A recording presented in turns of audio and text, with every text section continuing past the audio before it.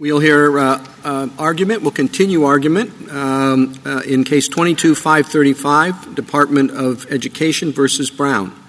Welcome back. Thank you, Mr. Chief Justice, and may it please the Court. Across the board, Brown and Taylor's arguments in this case run counter to precedent and principle. On standing, respondents' asserted injury is a complete mismatch for the relief they seek. They claim to want greater loan forgiveness than the plan provides, but they ask this Court to hold that the HEROES Act doesn't authorize loan forgiveness at all. A win on that theory would mean that no one could get any HEROES Act relief. Not Brown, who would get nothing for herself, not Taylor, who would lose $10,000, and not any of the millions of borrowers who need this critical relief. Respondents lack standing to seek that result. Parties cannot go to court to make themselves and everyone else worse off. To get around that problem, Brown and Taylor gesture at the idea that if the Secretary can't act under the HEROES Act, he might consider making an entirely different decision to grant debt relief under the Education Act. But on the merits, respondents are broadly attacking the whole idea of providing loan forgiveness under any executive action. They never explain why they think the Secretary could provide broader relief to even more borrowers under the Education Act. And in any event, this Court has never endorsed that kind of circuitous route to standing. A plaintiff who isn't injured by agency action can't establish standing by speculating that invalidating that action might prompt the agency to take an entirely different action under a different statute. If the Court reaches the merits, it should reject respondents' claim. They argue the plan is unlawful because the Secretary didn't use certain rulemaking procedures. But Congress specifically exempted the Secretary from following those procedures when he issues waivers and modifications under the HEROES Act. Respondents' procedural claim fails in light of that clear statutory exemption. I welcome the Court's questions.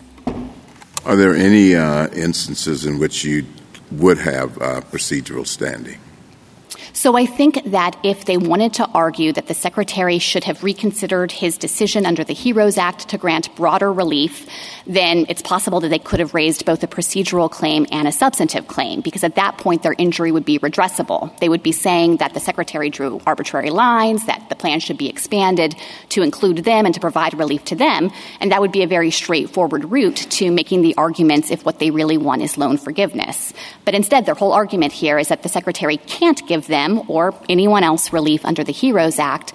And when you look at it that way, there is no case that we've been able to find, and we've really tried to boil the oceans here, that could plausibly support that theory of procedural injury. It would blow open the doors to asserting Article III injury when you are not directly affected by an agency action, and by your own lights, you can't stand to benefit from any ruling on that agency action merely because you think that if you can block it, the agency might reach out and look for some other source of authority to regulate and make a new action.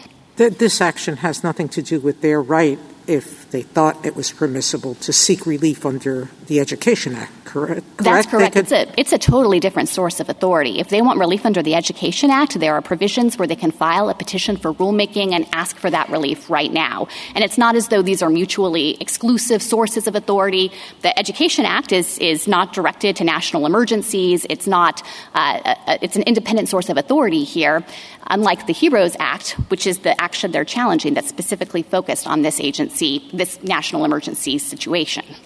I understand your argument on standing, and I know this isn't directly on point, but when I saw it, it's sort of like the equal protection cases, where discrimination between men and women on the level of pensions, and the women, the widows get more and the widowers get less, and the challenge is brought, and the argument was, well, if you win, we're going to take the excess away from the widows, so you're not going to get anything, so you don't have standing. Why is that case? I appreciate the way in which it's different, but why isn't that at least some authority on which they can rely? I think that the equal protection cases are fundamentally different because there, your injury is your complaint of unequal treatment. And so whether you level up or level down, your injury is being redressed. You're no longer being subject to unequal treatment, and instead everyone is being subject to the same treatment. But this case stands in a very different posture because here their argument is our injury is we're not getting loan forgiveness. And the relief they're seeking, which is a declaration that the HEROES Act doesn't authorize loan forgiveness in the first place, doesn't redress that injury one bit. It just carves it into stone. Right. But, I mean, without looking after the case, yes, you could lower it or raise it. But that's an uncertainty that we decided that did not affect their right to bring the action because it may be changed in a particular way. And I suppose their argument would be that, they are injured by not being participating in the program, and if the program is struck down in its current form, it may be changed in a particular way that would help them. So I think that there is, though, a complete disconnect between the claim of injury. And it's true that in the equal protection context, you don't know ex ante what the remedy is going to be. But the court has determined that doesn't affect standing because either way, no matter what remedy occurs based on the equal protection injury, it's going to fix the nature of the harm of providing unequal treatment. And here, the only certainty is that if they prevail on their claims, it's going to make it harder to provide them or anyone else with debt relief. Their suggestion here that the Secretary wholly lacks this authority under the HEROES Act, and their assertion of arguments to support that claim that broadly attack this whole concept of loan forgiveness, I think demonstrate that we're far afield from the equal protection case law. Can I just ask you, I'd understood them to be complaining about the procedures.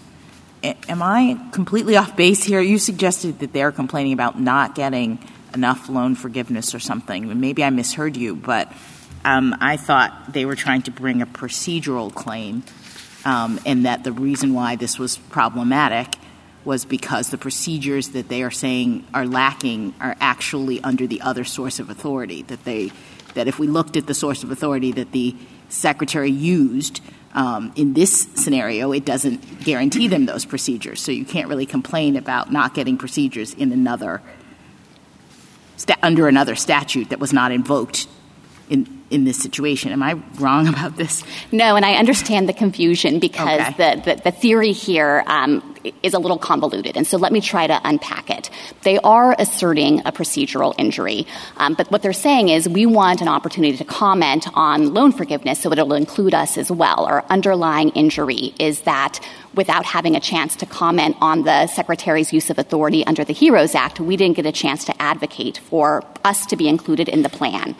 The problem with that procedural theory of harm is that by their own arguments in the case, the Secretary couldn't make a different decision. He couldn't go back to the drawing board and think about it and decide, yes, I'm going to expand the plan under the HEROES Act to provide these borrowers with relief too.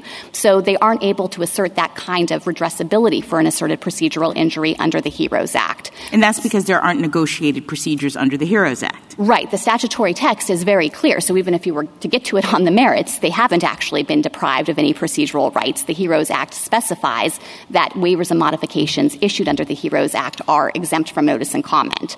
But I think because of the fundamental flaw with their theory of injury and the fact that it couldn't be redressed by their own arguments in this case, they've now brought up this Education Act idea. They haven't been deprived of any procedural rights under the Education Act. Procedural rights derive from specific agency decisions under agency authority. So it's not as though they have some procedural right in the ether to just comment on the concept of loan forgiveness writ large. Instead, under the HEROES Act, as we've just discussed, there isn't a notice and comment procedural right. And under the Education Act, no decision has been made. And so they haven't been deprived of any procedure associated with that decision-making. So what they would need, I suppose, is certainty that if we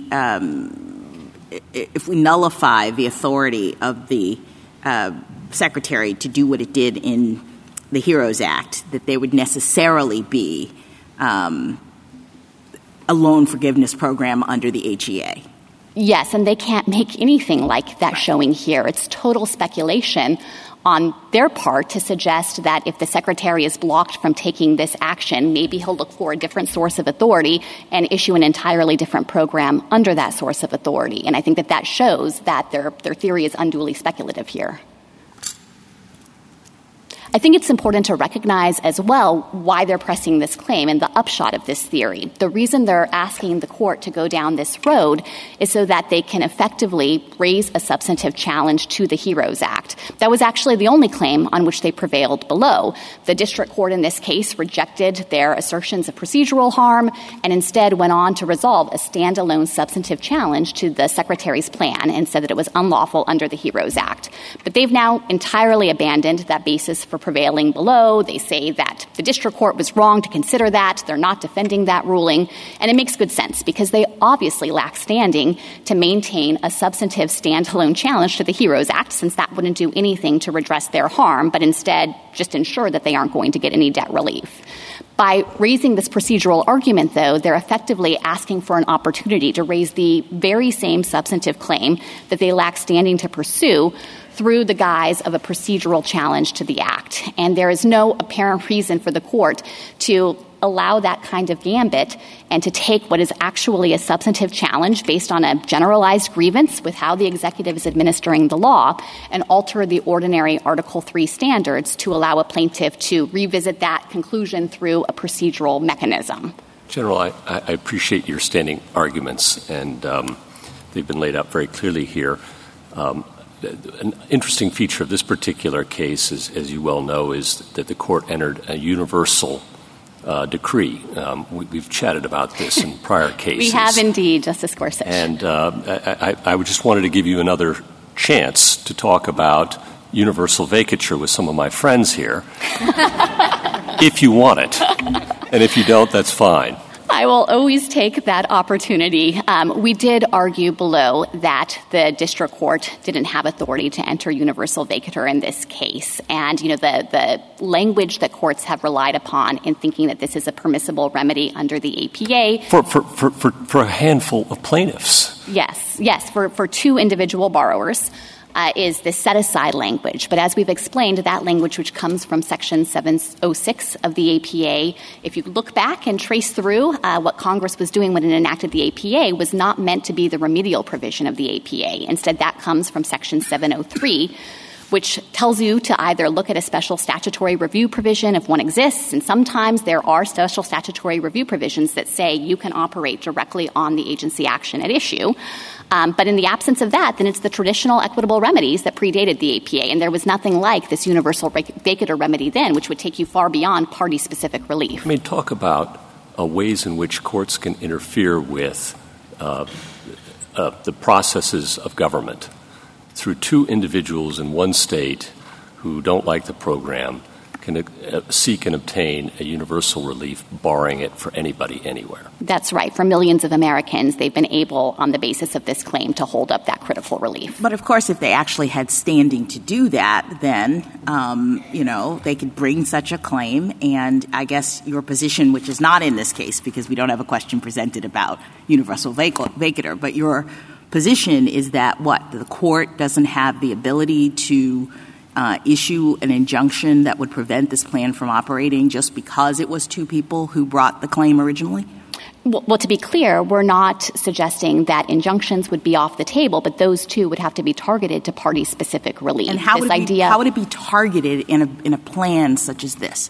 So, for example, if in fact they had standing to pursue a procedural right, then the Secretary would be enjoined to provide them the process that's due and to take into account their views in determining whether to expand eligibility under the program. But nothing about that, Justice Jackson, would in any way call into question whether other people should get this relief. I understand, but would you have the same reaction to universal vacatur if the claim on the table was about their particular entitlement to getting, let's say, more money under this plan? Would we be in a world, if you were right about universal vacatur, in which every single borrower in the country would have to bring a lawsuit in order to vindicate a right that the court would say these two people have? Well, I think in a situation, it depends a little bit on which court you're talking about. Obviously, this court has the authority to resolve issues like that for the entire nation. So if a question makes its way to this court, then it wouldn't be necessary to have follow-on suits. In the absence of that, then yes, our argument is you should provide party-specific relief, that the traditional concepts of remedial authority under Article 3 were limited in that way, and that to instead allow single district courts throughout the nation to claim the power to put a critical policy on hold is out of accord. So I recall that the last time we did this, every member of the D.C. Circuit. We can go into this, but so I'm just going to change the subject of General. I'm sorry. I believe Justice Kagan. Thank you. Because there are many, many former members of the D.C. Circuit. I'm going back. I'd like to hear about the merits of this case. I want to come back to some of the claims that both sets of respondents here have in common, dealing with what we've called the arbitrary and capricious aspects of the case. And as I understand it, the memorandum really talks about two things. It talks about forbearance, and it talks about sort of economic/COVID conditions. Forbearance as a kind of separate thing, that people who have been granted forbearance for long periods of time are more likely to go into default or become delinquent in their payments. And I guess I wonder, is that about COVID, or is that just about something that happens when you excuse loan payments for a long period of time, and how it is that gets to be converted into an emergency COVID rationale? And then on the economic considerations, and I think it was Justice Barrett who talked about this a little, it seems, a real mixture of COVID and non-COVID related things. And of course, this is how the economy works, that COVID interacts with other features of the economy to produce certain economic conditions. But again, I'm wondering whether, there was more of an obligation on the part of the Secretary to isolate how COVID was affecting these borrowers. Of course, and I'll take each of those considerations in turn. I'll start with your questions about forbearance, and I want to be really clear because I think my friends have confused the issue about this a little bit, that the Secretary wasn't finding that forbearance itself had caused the economic harm to borrowers or that it was the root cause of why they needed additional relief. Instead, the Secretary analyzed the historical data regarding forbearance as a data point in understanding that forbearance is not always a complete solution to the underlying economic harm caused by the national emergency. So here, there's no doubt that forbearance has provided very powerful and critical support to borrowers over the life of the COVID pandemic. But the Secretary found that once forbearance policy lifts, millions and millions of borrowers are going to be worse off with respect to their ability to pay because of COVID. The forbearance policy hasn't fixed the underlying economic harm of the pandemic and the emergency. So to the extent that there's a bootstrapping concern here, I just want to push back forcefully on that. I think that the Secretary's decision memorandum makes clear that sometimes additional relief is necessary, not because of forbearance, but in spite of forbearance. To turn to your question about the various causes or influences of economic harm here, it's of course true that I can't make a representation that the harms that borrowers are facing are solely due to COVID-19. But I think that it would be an impossible burden to place on the Secretary to suggest that he needs to isolate and identify just one economic factor or force that's causing that kind of distress for borrowers. Our economy is very complex, and there are often multiple factors and forces at play. But the Secretary here found, and I don't think that anyone could reasonably dispute, that but for COVID, borrowers would not be in this situation of facing severe financial harms and the very real risk that they'll have to go into default or delinquency when they start repaying their student loans. So I think to the extent that there's concern here about how the standard could operate, at the very least, the Secretary made the requisite findings that these are financial harms that derive directly from and are a but-for result of the COVID pandemic. Counsel, I'm sure I'm misreading the graphs. I'm looking at 247, 248. Didn't half the borrowers say they would not have any trouble paying their loans without regard to the forgiveness program? So it varies based on income bracket. And yes, it's true that in certain income brackets, the data, I think, reflected that, 51% of borrowers expected that they would be unable to pay their student loans. That wasn't the only data the Secretary consulted, though. In those same studies that he referenced, there was general data about levels of financial insecurity, and overwhelming majorities of borrowers expressed huge financial insecurity concerns about their ability to make ends meet going 10 years into the future. Now, I think one of the important things to recognize, again, as I had mentioned in the last argument, is that it's not necessary for the Secretary to make a finding that each and every borrower who receives relief under this plan would have necessarily gone into default or delinquency without it. No, of course not. But, it does kind of factor into the consideration, particularly in a situation where you don't have notice and comment proceedings, that maybe, again, that's something that a broader representation of national interests in Congress would take into account rather than what the Secretary in a particular case, who's weighing a lot of options and considerations as well, would take into account. If more than half the people say they don't need this relief, extending relief to that breadth certainly raises questions.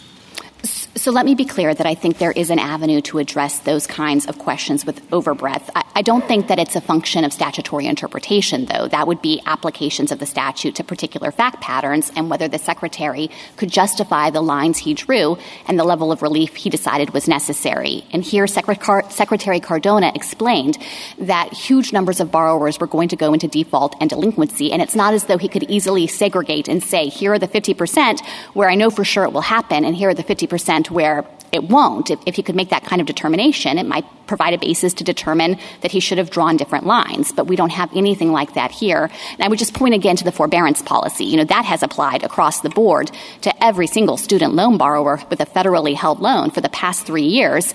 But I think that both secretaries acted entirely within the domain of the HEROES Act in recognizing that that kind of broad class-wide relief was necessary due to the particular exigencies of this emergency. Thank you.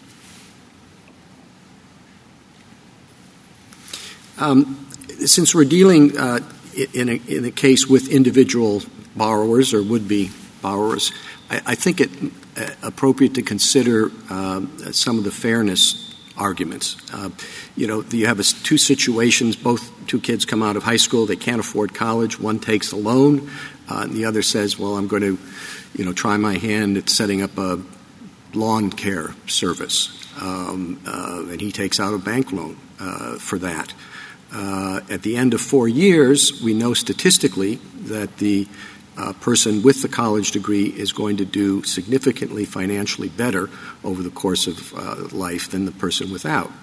And then along comes the government and tells that person, you don't have to pay your loan. Nobody's telling the person who is trying to set up the lawn service business that he doesn't have to pay his loan. He still does, even though his tax dollars are going to support the forgiveness of the loan for the college graduate who's now going to make a lot more than him over the course of his lifetime. Now, it seems to me you may have views on fairness of that, and they don't count. I may have views on the fairness of that, and mine don't count. We'd like to usually leave situations of that sort when you're talking about spending the government's money, which is the taxpayers' money, to the people in charge of the money, which is Congress. Now, why isn't that a factor that should enter into our consideration under the major questions doctrine again, where we look at things a little more strictly than we might otherwise when we're talking about statutory grants of authority, to make sure that this is something that Congress would have contemplated? So my reaction to that, Mr. Chief Justice, is that Congress did take those kinds of considerations into account in specifically providing this authority to the Secretary. I think that the same kinds of arguments about it's just fairness circular. It sort of begs the question to say that first, I don't see any evidence that they took the person who's trying to start the lawn service because he can't afford college. I don't see any evidence that they took him into account. But if that's what Congress would need to take into account and show, then it can't legislate. It can't provide the executive with pre-authorization to take action into an emergency. Congress can't look ahead to the future and say, okay, in the year 2020, when an unprecedented global pandemic hits, we've decided that the lawn care professional should, not benefit from this program, but the student loan borrower you're relying on an interpretation of the statutory authority to say that that's implementing Congress's intent to do that in a pandemic that they couldn't have foreseen. We do think, no, they would have foreseen the idea when they said modify or waive, that would mean waiving the whole liability for 40 million Americans at a cost of $500 billion, that they foresaw that enough to allow the Secretary to act without any express congressional authority, any more express congressional authority than the authority you rely on. Well, let me break it apart into two different components, because I think there's a first-order question of whether Congress could have foreseen the possibility of debt discharge at all. And I think the answer to that has to be yes. That was a well-established form of relief that you can provide to borrowers in hardship situations. As I previously mentioned, it's one of the core provisions in the Title IV, and Congress, in specifically enacting a statute that's aimed at this problem of not leaving borrowers worse off in reaction to a national emergency, clearly understood that using this broad language. So that's the first order question. I recognize. I'm not faulting you for repeating your answer, since I think I probably repeated my question. But you're just saying it's the same argument about what modify and waive means. It is as a statutory matter on the categorical argument about debt discharge. Now, you have asked me several questions about the scope of this program, and let me try to be responsive to that. I recognize that this is a big program, but that's in direct reaction to the COVID-19 pandemic, which itself was a really big problem. There hasn't been a national emergency like this in the time that the HEROES Act has been on the books that's affected this many borrowers. And so I think it's not surprising to see, in response to this once-in-a-century pandemic, the kind of relief that the secretaries have offered here, the forbearance policy that has itself cost $150 billion, and now this loan forgiveness program. To the extent that you have concerns about the scope and size of the program, though, I would say that if I can get you to agree with me, and maybe I can't, on this point that the categorical debt discharge argument doesn't work as a statutory matter, then I think the right place to look to house those concerns is an arbitrary and capricious review. We think here that the Secretary drew reasonable lines in crafting the scope of relief, but if you disagree or if you think he should have taken different interests into account, that would be a basis to reverse him on arbitrary and capricious grounds, not to distort the plain meaning of the HEROES Act. Thank you. Justice Alito? Well, the Secretary did what he did. So presumably he had and has a view about the fairness question that the Chief Justice posed to you. What is that view? So the Secretary understood the statutory authority and mandate here to focus on whether this national emergency was going to leave borrowers worse off because of the pandemic. This is Congress deciding that the government should be in a position to provide benefits solely within the context of the student loan program. And I don't think there's any part of the statutory analysis. This is Congress's judgment that borrowers should be able to get relief if the Secretary makes these determinations, with no suggestion that the relief should turn on or off based on the possible impacts on those outside the student loan program. Congress obviously knew when it was giving this authority to take care of borrowers who are otherwise going to be worse off that might have otherwise impacts outside the program, but it wanted to make sure the Secretary could provide relief to borrowers. Was the Secretary legally obligated to do what he did? No, he's not required to provide relief under the HEROES Act. So he decided to do what he did and must have had reasons for doing it, and some of them are on the record, some may not be. But the Secretary, if you're right, then the Secretary presumably could do more. And therefore, I think it's a fair question to say, what is your client's view about the fairness question that some people have posed and that was reiterated for you by the Chief Justice? The view of the department is that this relief is warranted. Why is it fair? If he didn't have to do it, why is it an answer to say that it was warranted? Maybe it was warranted, but why was it done? I guess you don't want to answer the question. It was fair because in the absence of this relief, it's undisputed that there are going to be millions of student loan borrowers who are not going to be able to pay their student loans, who are going into default and delinquency. And the HEROES Act was specifically designed for this situation. This is Congress telling the Secretary, you don't have to let that happen. And when we have this kind of a pandemic that requires this kind of relief, I think that the HEROES Act is operating right within its domain. All right, I'll try one more time. Why was it fair to the people who didn't get arguably comparable relief. Now, it may be that their interests were outweighed by the interests of those who were benefited, or they were somehow less deserving of solicitude. But what is your answer to that question? My answer to that question is that Congress has already made the judgment that when there is a national emergency that affects borrowers in this way, the Secretary can provide relief. And you could make this critique of every prior exercise of HEROES Act authority. There, too, you could say, well, that only benefits the specific enumerated affected individuals. But it's Congress who defined those individuals, and the Secretary acted properly here in giving them relief. Justice Sotomayor? I take your bottom line answer to be everybody suffered in the pandemic, but different people got different benefits because they qualified under different programs, correct? That's right. There's been enormous relief efforts. There's inherent unfairness in society because we're not a society of unlimited resources.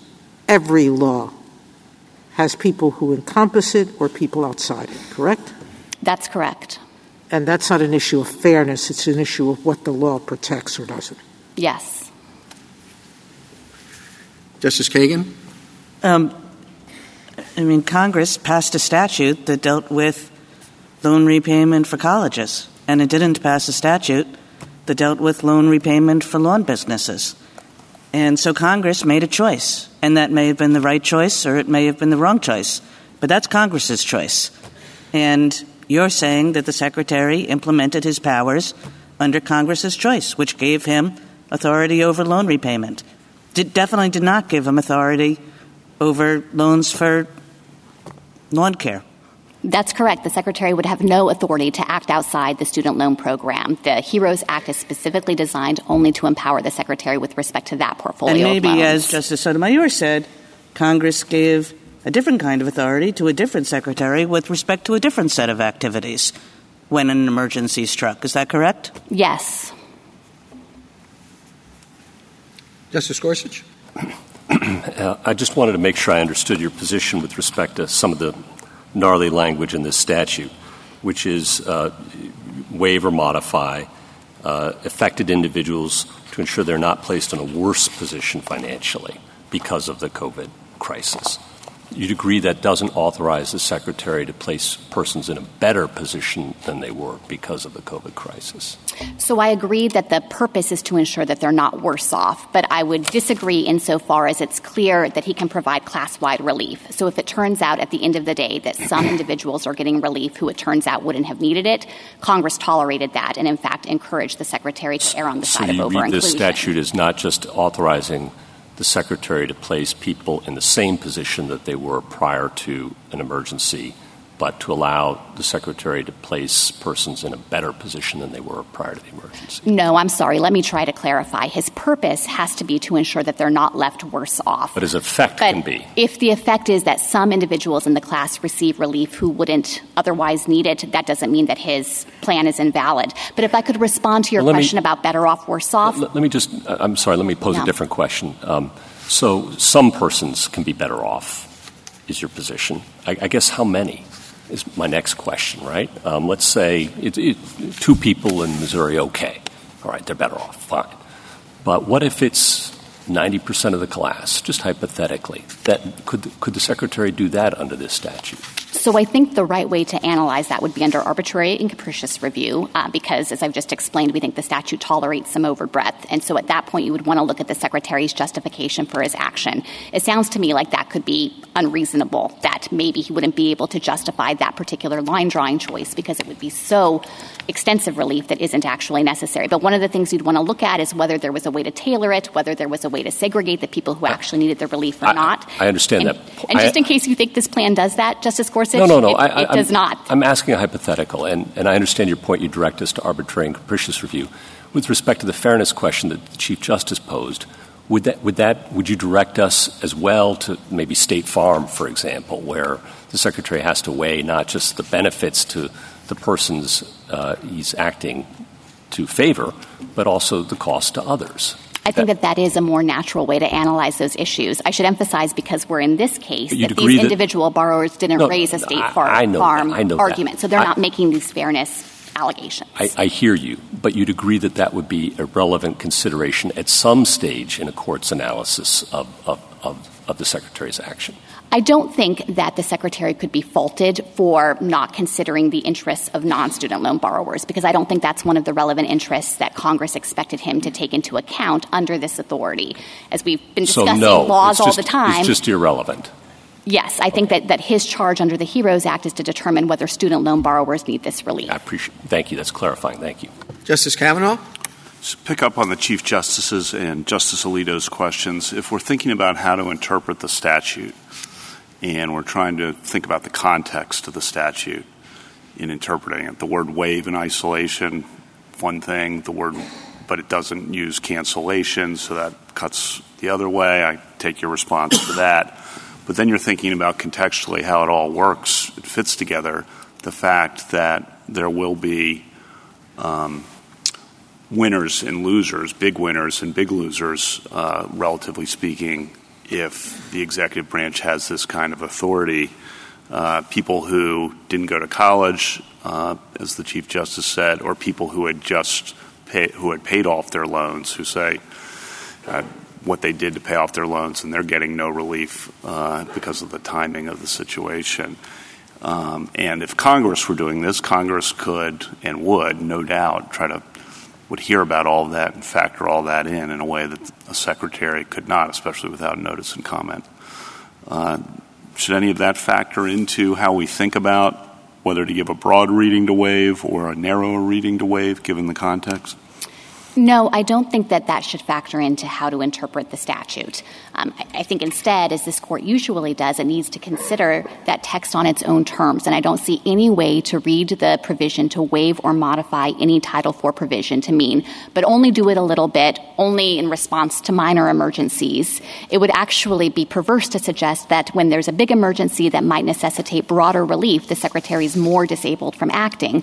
Instead, that's the language in the statute that's meant to empower the Secretary and to ensure that he has whatever tools are necessary to fulfill the statutory purpose, to ensure that borrowers are not left worse off. With respect to these concerns about whether there's room to take into account other interests beyond student loan borrowers, there are avenues to go to Congress for additional relief to implement other programs. There's been unprecedented levels of COVID pandemic aid, as I mentioned, and I think to suggest that the Secretary here should have told borrowers who he had determined were at massive risk of default and delinquency in record numbers that he wasn't going to use the authority under the HEROES Act that's tailor-made to prevent that result would have been an irresponsible thing to do. So again, I think that this really comes down to Congress's judgment that there should be authority to provide the benefit within the context of this program. Obviously, there are additional authorities and benefits that can be provided under other programs.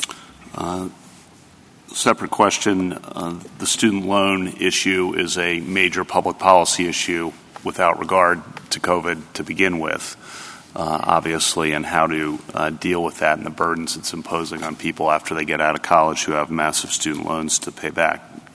Obviously, a huge public policy issue that was being considered before COVID. Should that factor in to how we think about this? In other words, this is something that was on the table being discussed, being debated, and then all of a sudden this public policy idea is attached that was being proposed and pursued before the pandemic's attached to pandemic legislation. Matter at all?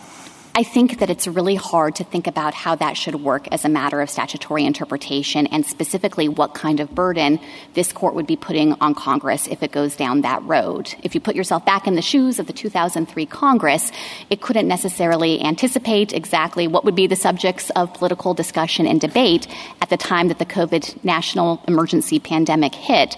And so going down the road of suggesting the meaning of the statute could change or should be interpreted in an atextual way because of current conditions, I think would basically disable Congress from being able to take the kind of action we have here of trying to ensure that the executive can act quickly with pre-authorization in an emergency to forestall massive student loan default. Okay. Last question. Can't resist on Justice Gorsuch's earlier questions.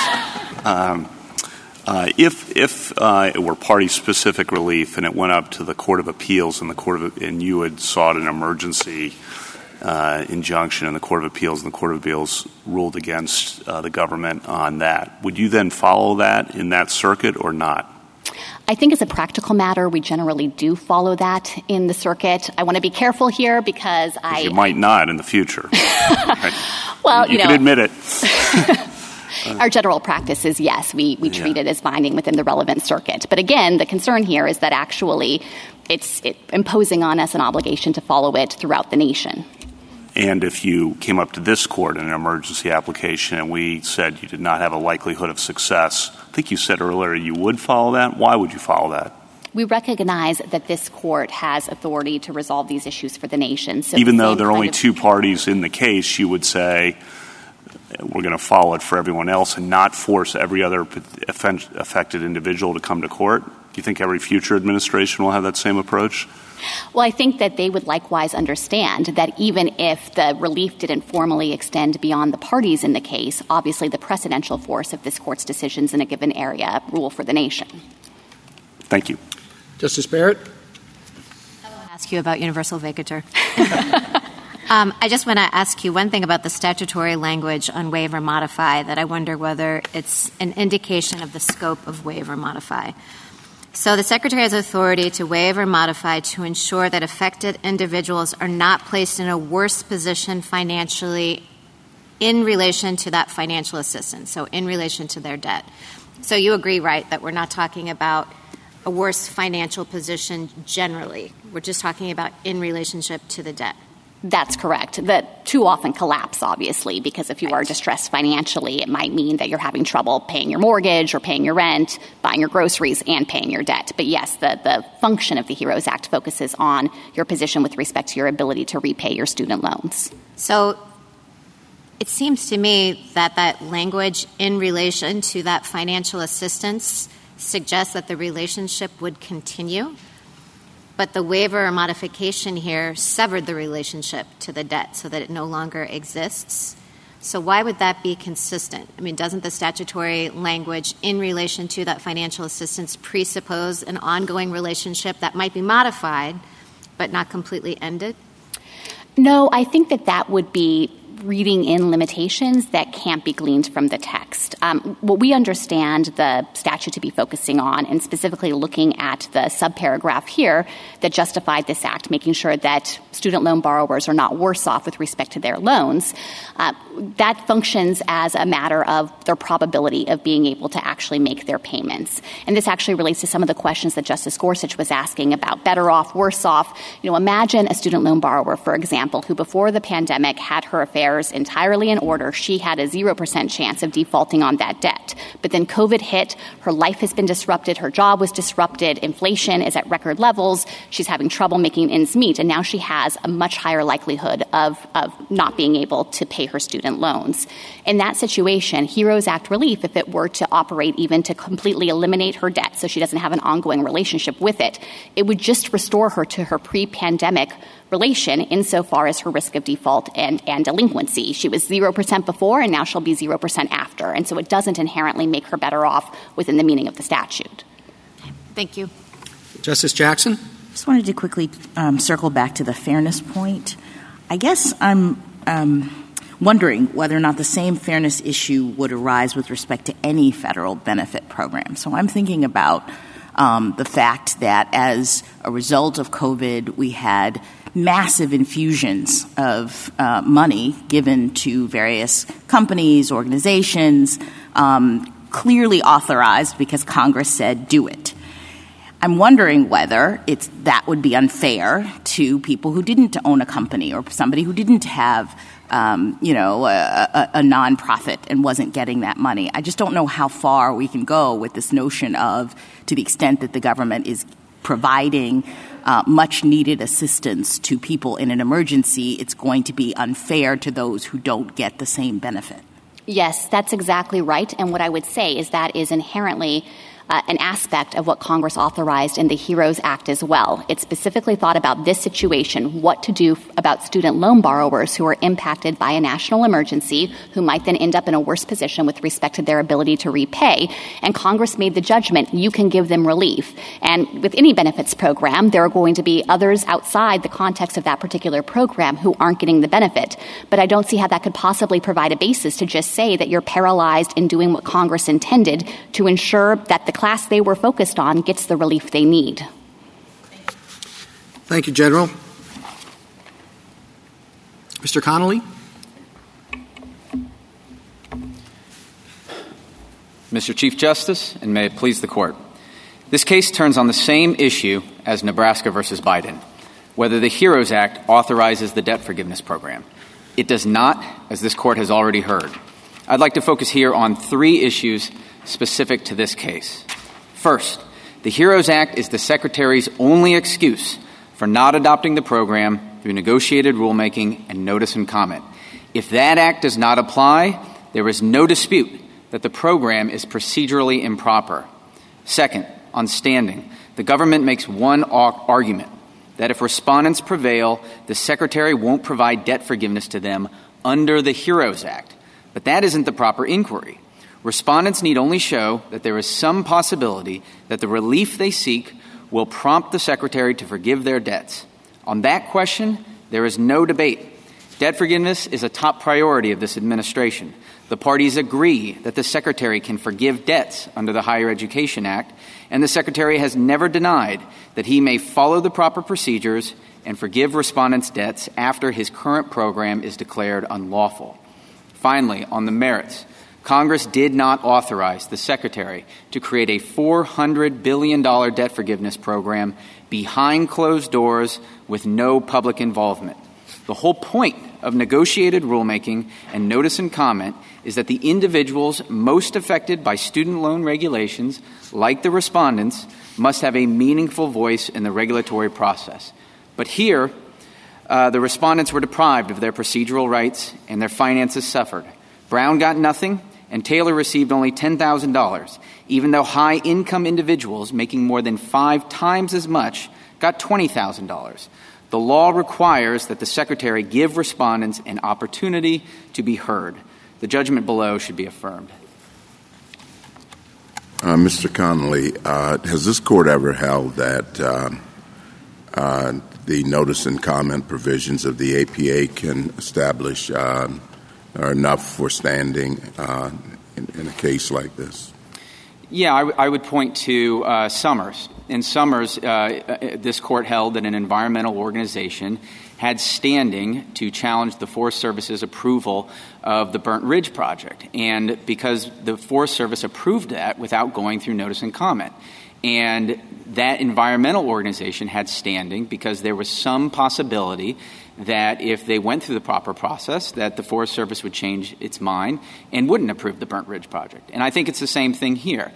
If the Secretary goes through the proper process, there is some, and does negotiated rulemaking and notice and comment, there's some possibility that he will change his mind and forgive our debts. Were the procedures in Summers applied in Summers? Were they implied? I think it was... No, applied. Oh, applied. In that case, yes, the Court said, the Court found it was drawing a distinction between why they would have had standing in one place and wouldn't have in another. And the reason that the group ultimately didn't have standing is because they had settled it. But the Court said that if Burnt Ridge had still been on the table, that they would have had standing.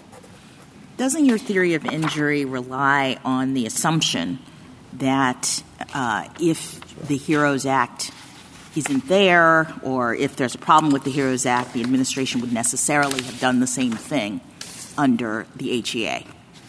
No, I don't think so. In fact, I think the program will look quite different once it does go through negotiated rulemaking and notice and comment. No, I guess I'm asking you, you seem to be assuming that if you get the relief of invalidation of the action under the HEROES Act, that the administration would necessarily move forward, because you said it was a top priority of this administration, that they would necessarily do the same thing or a similar thing, meaning provide debt relief to people under the other legal avenue. And I mean, I can imagine a world, if you think of a hypothetical, in which the Secretary believes that that the Department only has authority under the HEROES Act. Here we are in the midst of a pandemic.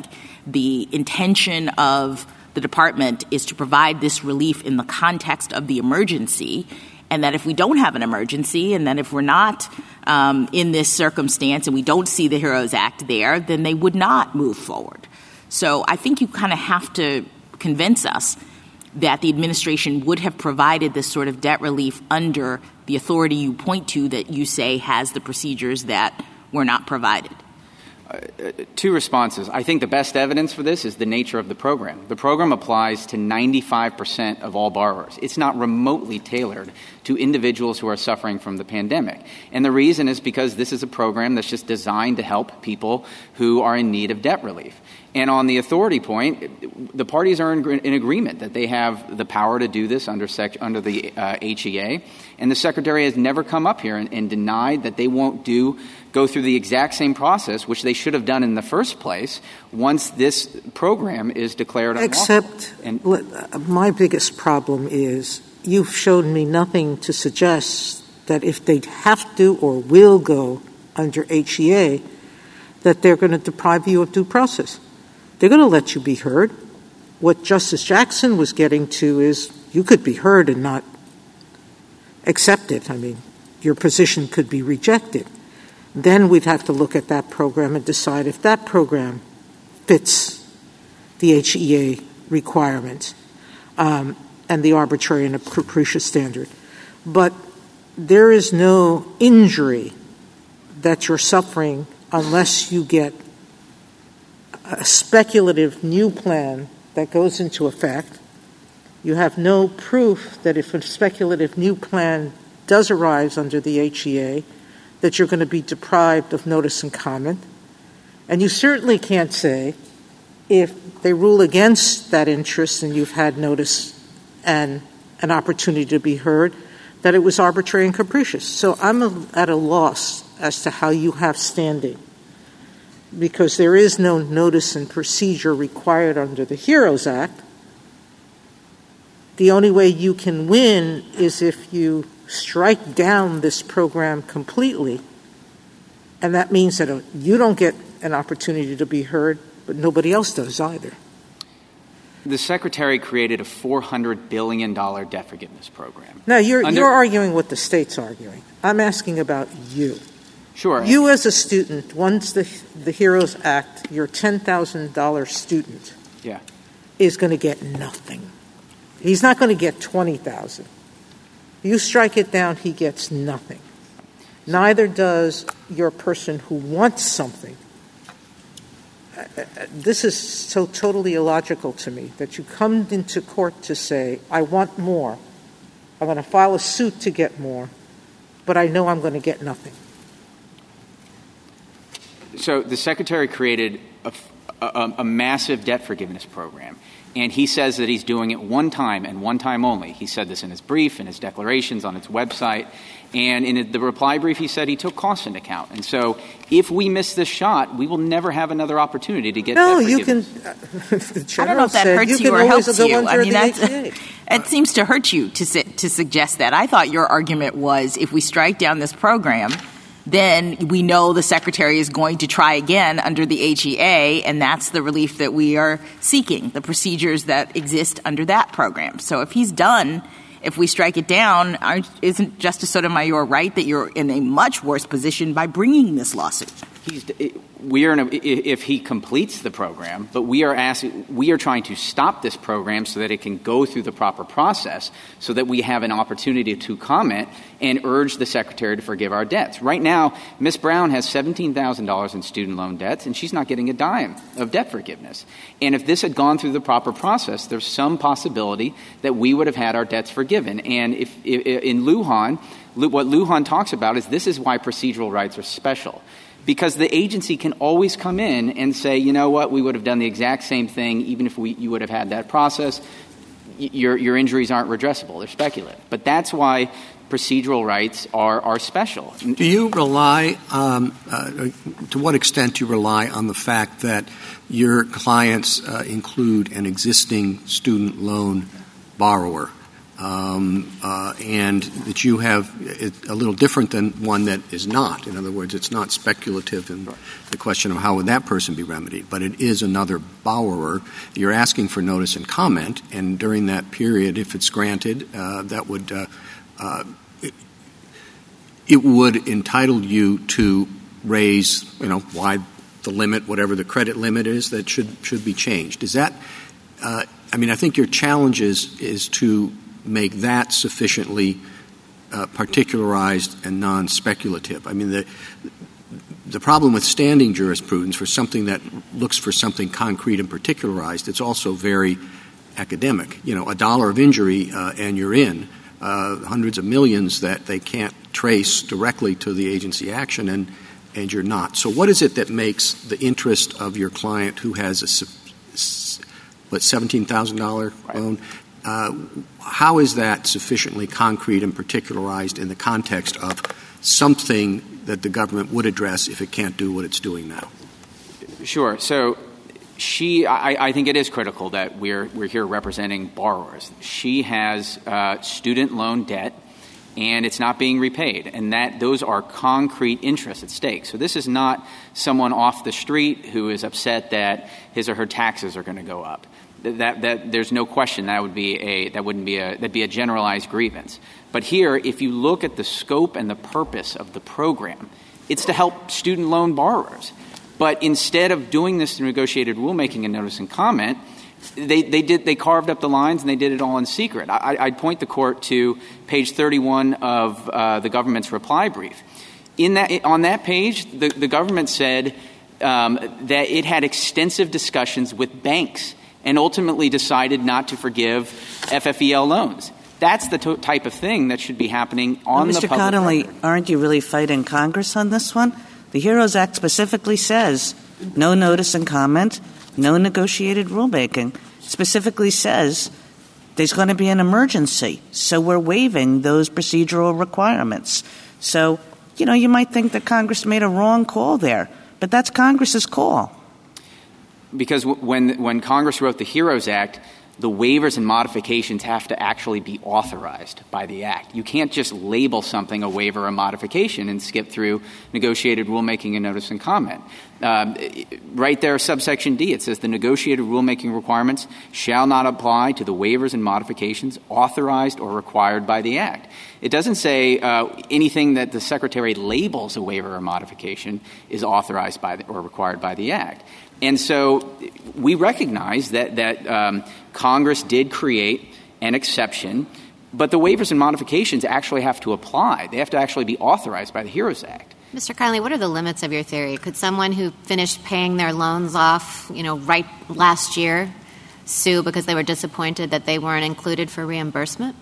No, I don't think so, because there's no mechanism by which the Department of Education can write those borrowers a check. And so their injuries are not redressable. Here, there is a mechanism under which the Secretary can forgive Ms. Brown's debts, forgive Mr. Taylor's debts, and that's the difference. What about the Chief Justice's lawn care person who doesn't go to college, starts a lawn care business, but as the Chief said, this person has some fairness concerns and feels like this shouldn't have happened and kind of level up or level down and wants to level down? Sure. Again, the Secretary of Education has no power to give any money to that individual or do anything like that. And so even if he could come up with a concrete interest, it couldn't be redressable. Could have persuaded him not to do it would be, I take it with the fairness concern and the hypothetical the Chief posed you. I think it would have been to say, well, this isn't fair. You're not doing this for me, so you shouldn't have done it for anyone. But you're not taking the position that would be no, he would not, because you have to have concrete interests, has to be particularized, can't be abstract, and so it's not just the getting shut out of notice and comment. Correct. These individuals have concrete interests. There was a $400 billion debt forgiveness program that was created, and the respondents have debts, and they're not being forgiven. And if it had gone through the proper process, negotiated rulemaking and notice and comment, we could have argued that our debt should be forgiven too. The suggestion is not that the Secretary of Education should forgive on behalf of different banks loans to lawn service companies. It's that is a consideration of other Americans in a comparable situation who will not get that sort of relief that maybe the Secretary should have taken into account. And that if we had notice and comment rulemaking, that maybe that would be a consideration that would come forth. Or maybe if Congress were involved in this expenditure of $500 billion, that might be something that they could consider. Right, and I would also point to the negotiated rulemaking statute. This is a unique statute. The Congress said specifically that it wanted all of the individuals who are affected by the Title IV loan process, student loan borrowers, universities, everyone, it wants them to be involved in the process. And it strengthened those requirements in 1998.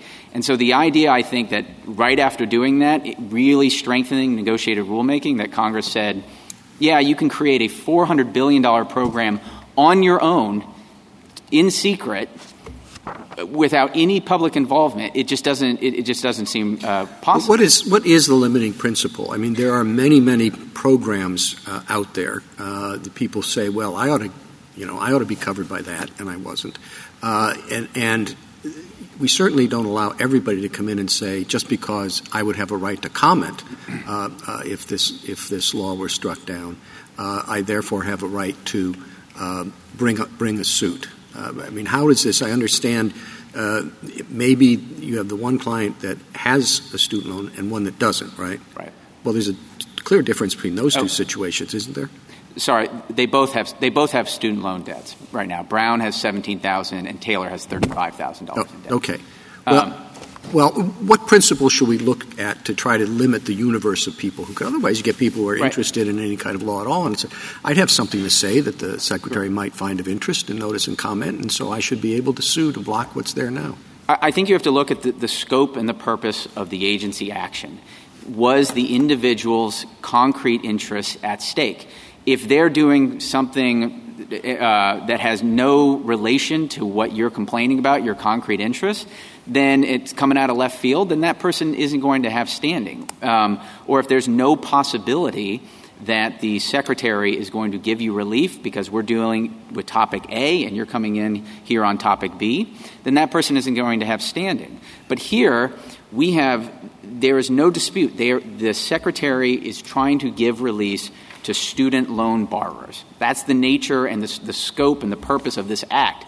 And instead of figuring out, okay, among this universe of student loan borrowers, who's going to get what, how much, instead of doing that on the public record, they did it in secret first. So for purposes of standing, as distinct as to who can comment, because anyone can comment, right. For standing purposes, it has to be someone who was in the class of people who could have been afforded relief. Is that? Yeah, I think that's a fair way to put it. You have to have concrete interests. It has to be particularized, and that's what we have here, I think. And if I understand your theory, it's once you strike down this program, then the Secretary just uses authority under the HEA. Is that the nature of your theory, which would include notice and comment and negotiated rulemaking? The HEA gives the Secretary but the power. theory is that the Secretary will just switch to another statute. Well, I think that's focusing you look at the agency action. You look at the facts on the ground of what's actually happening. Well, you're striking down this program. That's the whole point of your being there. You're trying to – this program is not right? You have to strike down this program to get any possibility of notice and comment under another statute, right? Right. So you have to strike down this program, then you go under another statute, and where you do get notice and comment. That's the theory. That is correct. The HEA gives us a right. They have to go through negotiated rulemaking and notice. Right. I mean, usually when we give standing for procedural violations, we're talking about procedural violations within a particular program, right? We're not talking about, if you have a problem with the procedures relating to one program, you can just come in and strike down the program so that you're in another statute entirely. Well, I don't think it's right to focus on the statute that they're using as an excuse. When you look at what we look at the statute they acted under, and it's a statute that says you don't have to use notice and comment. Well, I think we focus on the agency action at issue. So in Lujan, the Lujan footnote 7, the agency is proving a dam. In Summers, the agency is tearing down a forest. Here, the agency is doing debt forgiveness. I think you look at the action. I would point to. Go ahead. Suppose there were no HEA. Suppose it was this statute or nothing. Would you then say you still have standing because once you strike down this program, the Secretary would go back to Congress and get a new statute?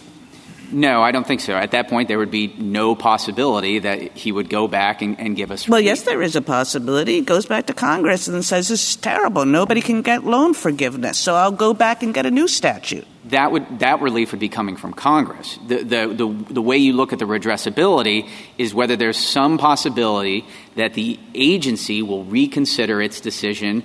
And here, the decision was the debt forgiveness program. Keep going. Sorry. And so you look at the agency action, and the other line of cases I would point to is the structural separation of powers cases. In those cases, you focus on the agency action. You don't look to see whether the actions or the act's restrictions on removal are injuring the individual. You look at whether the agency's actions are injuring the individual, and I think it's the same thing here. What's your best case, if you have one, for your answer to Justice Kagan's question about you going under a different statute? Or are you aware of such a case? I guess a few responses. First, I would go back to the ones I just mentioned, Lujan and Summers. None of those cases focused on the statute at issue. They looked at the action. Lujan footnote 7, the dam example.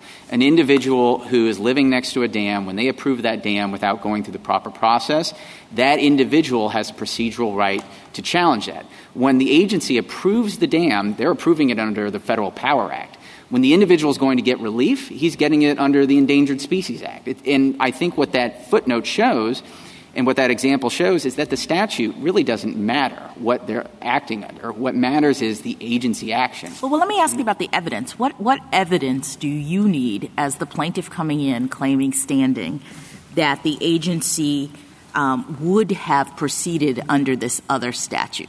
Because it's not a world in which, they overlap so entirely that if we take one away, they're automatically in the world of HEA. They would have to actually elect to operate in that other world. And so this goes back to my very first question to you, which was about, aren't you relying on the assumption that if the HEROES Act falls, this agency or this administration would pursue the same course of action under this other statute? Sure. A few responses. First, if you look at the nature of the action, it is applying to 95% of all borrowers.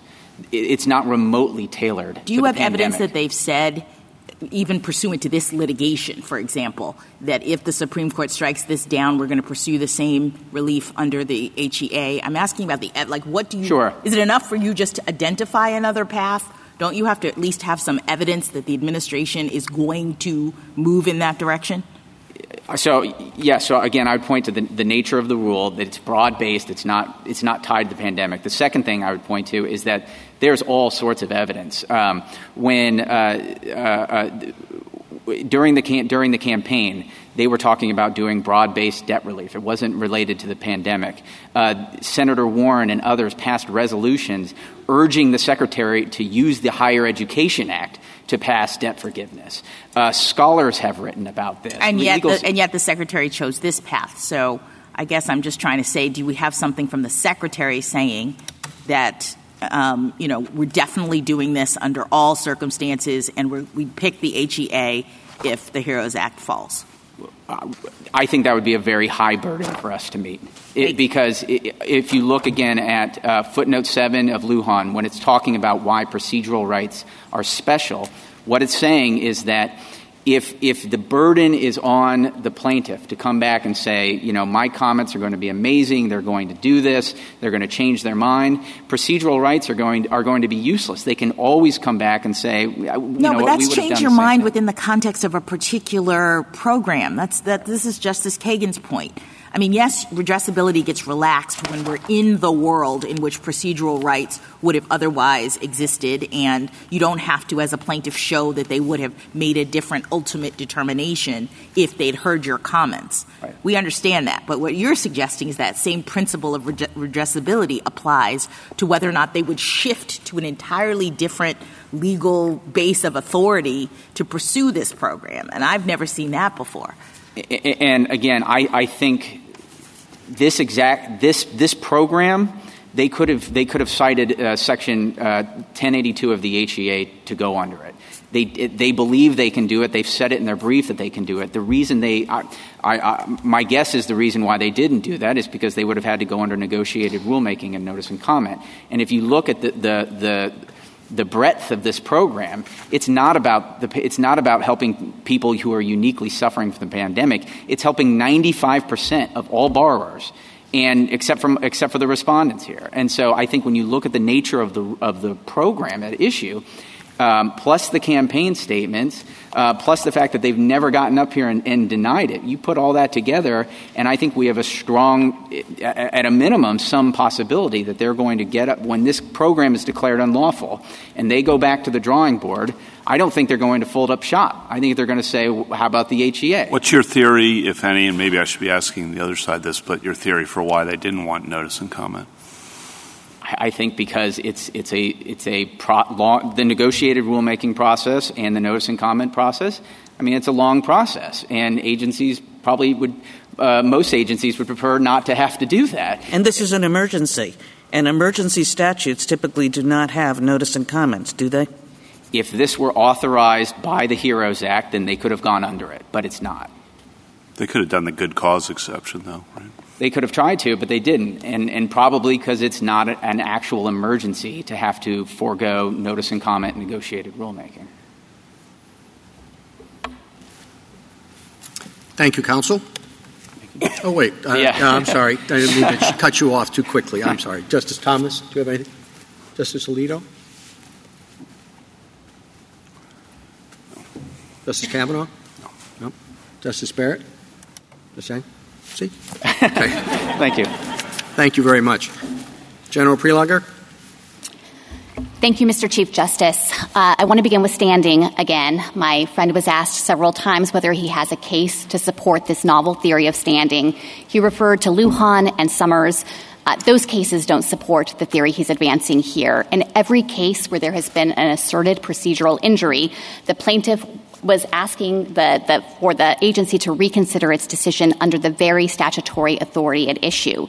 He's not been able to identify any precedent where instead a plaintiff is able to say, I acknowledge I can't get any relief under the particular agency action at issue. Instead, I'm hoping for some kind of bank shot where if I can hold up the agency in this one area, maybe they'll take a different action under a different statute that will down the road provide me some kind of benefit. And that would be an extraordinary expansion of Article III injury in the context of procedural injuries in particular. He was asked whether he had a limiting principle, and he suggested, well, you have to have a general interest or stake in the subject matter of the dispute, but I don't see how that limits it at all.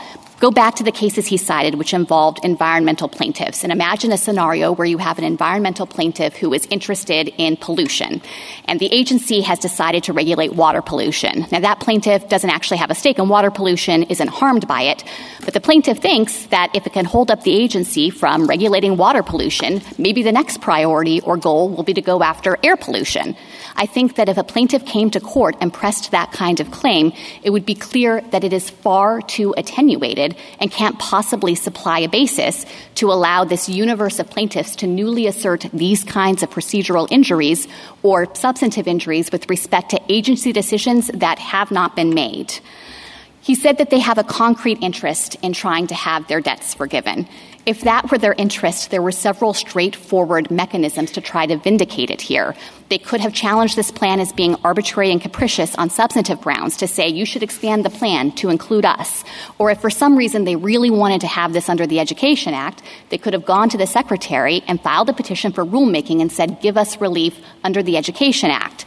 But instead, their argument here is that the Secretary can't provide debt relief. That is a really anomalous way to try to vindicate an interest that they claim they have in loan forgiveness. I've been thinking of it effectively as this Rube Goldberg theory of standing, where instead of taking the most direct route, you've set up this complicated route to try to get what you want, all in service of being able to smuggle in a substantive challenge to the HEROES Act for borrowers who are not hurt one bit by the Secretary's decision to grant relief under that act. Finally, I want to respond to his suggestion that instead the Secretary should have proceeded under the Higher Education Act here. I would think that at the very least, if they were going to ask this court to recognize a cognizable Article III injury on that basis, it would be incumbent on them to explain their wholly unexplained position of why they think the Secretary could do this under the Higher Education Act. My friend has suggested that that's what this program was actually designed to do, but this is a pandemic-related program. It specifically focuses on the national emergency circumstances that have had profound financial effects on student loan borrowers, and the Secretary acted to try to mitigate those financial harms from COVID. That's what the HEROES Act was made for. It is a perfect fit for this kind of circumstance, and it explains why the Secretary chose to provide this relief to those who were harmed by COVID, just as the forbearance policy was put into place right at the start of the pandemic, similarly on those COVID concerns. And then finally, I know that we have had hours today on the legal issues in this case, but I do want to step back for a moment and focus on the stakes of this case for the tens of millions of student loan borrowers in this country who have had devastating financial impacts based on this unprecedented pandemic. Over the past 3 years, they have benefited from the critical relief of the forbearance policy. That's an unprecedented form of relief, but it was very much needed in this circumstance to ensure that we did not see a deluge of default and delinquency on student loan debt. And it's undisputed, my friends have not disputed, that when that forbearance policy ends, and it can't continue indefinitely, once it ends, there are going to be millions of borrowers who are in a worse position because of COVID with respect to their ability to repay their loans. 90% of the borrowers covered by this plan make less than $75,000 a year, and the Secretary documented the extreme impacts that COVID had had on their financial affairs. Already, 26 million people have applied for this relief, and 16 million people have been approved to receive it. For those Americans, this is a critical lifeline to ensure that they are not subject to the severe negative consequences of delinquency and default on student loan debt. And the relief for these Americans has been held up by 2 student loan borrowers who don't even have standing and whose claims fail on the merits. So we'd urge you to reject their claims. Thank you, General. Mr. Connolly, the case is submitted.